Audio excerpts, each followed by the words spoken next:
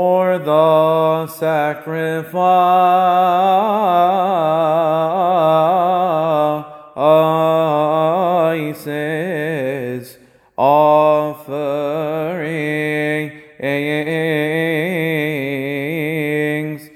first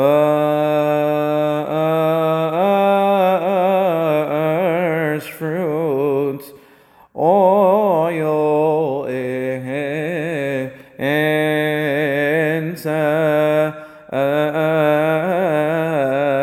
incense, coverings, reading books, and altar vessels, that Christ our God may reward them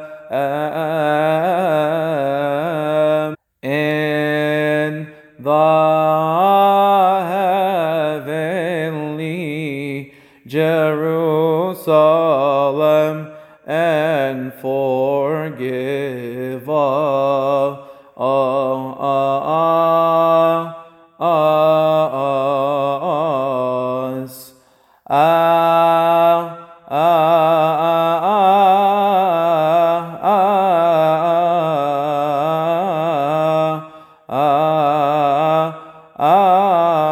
our sins.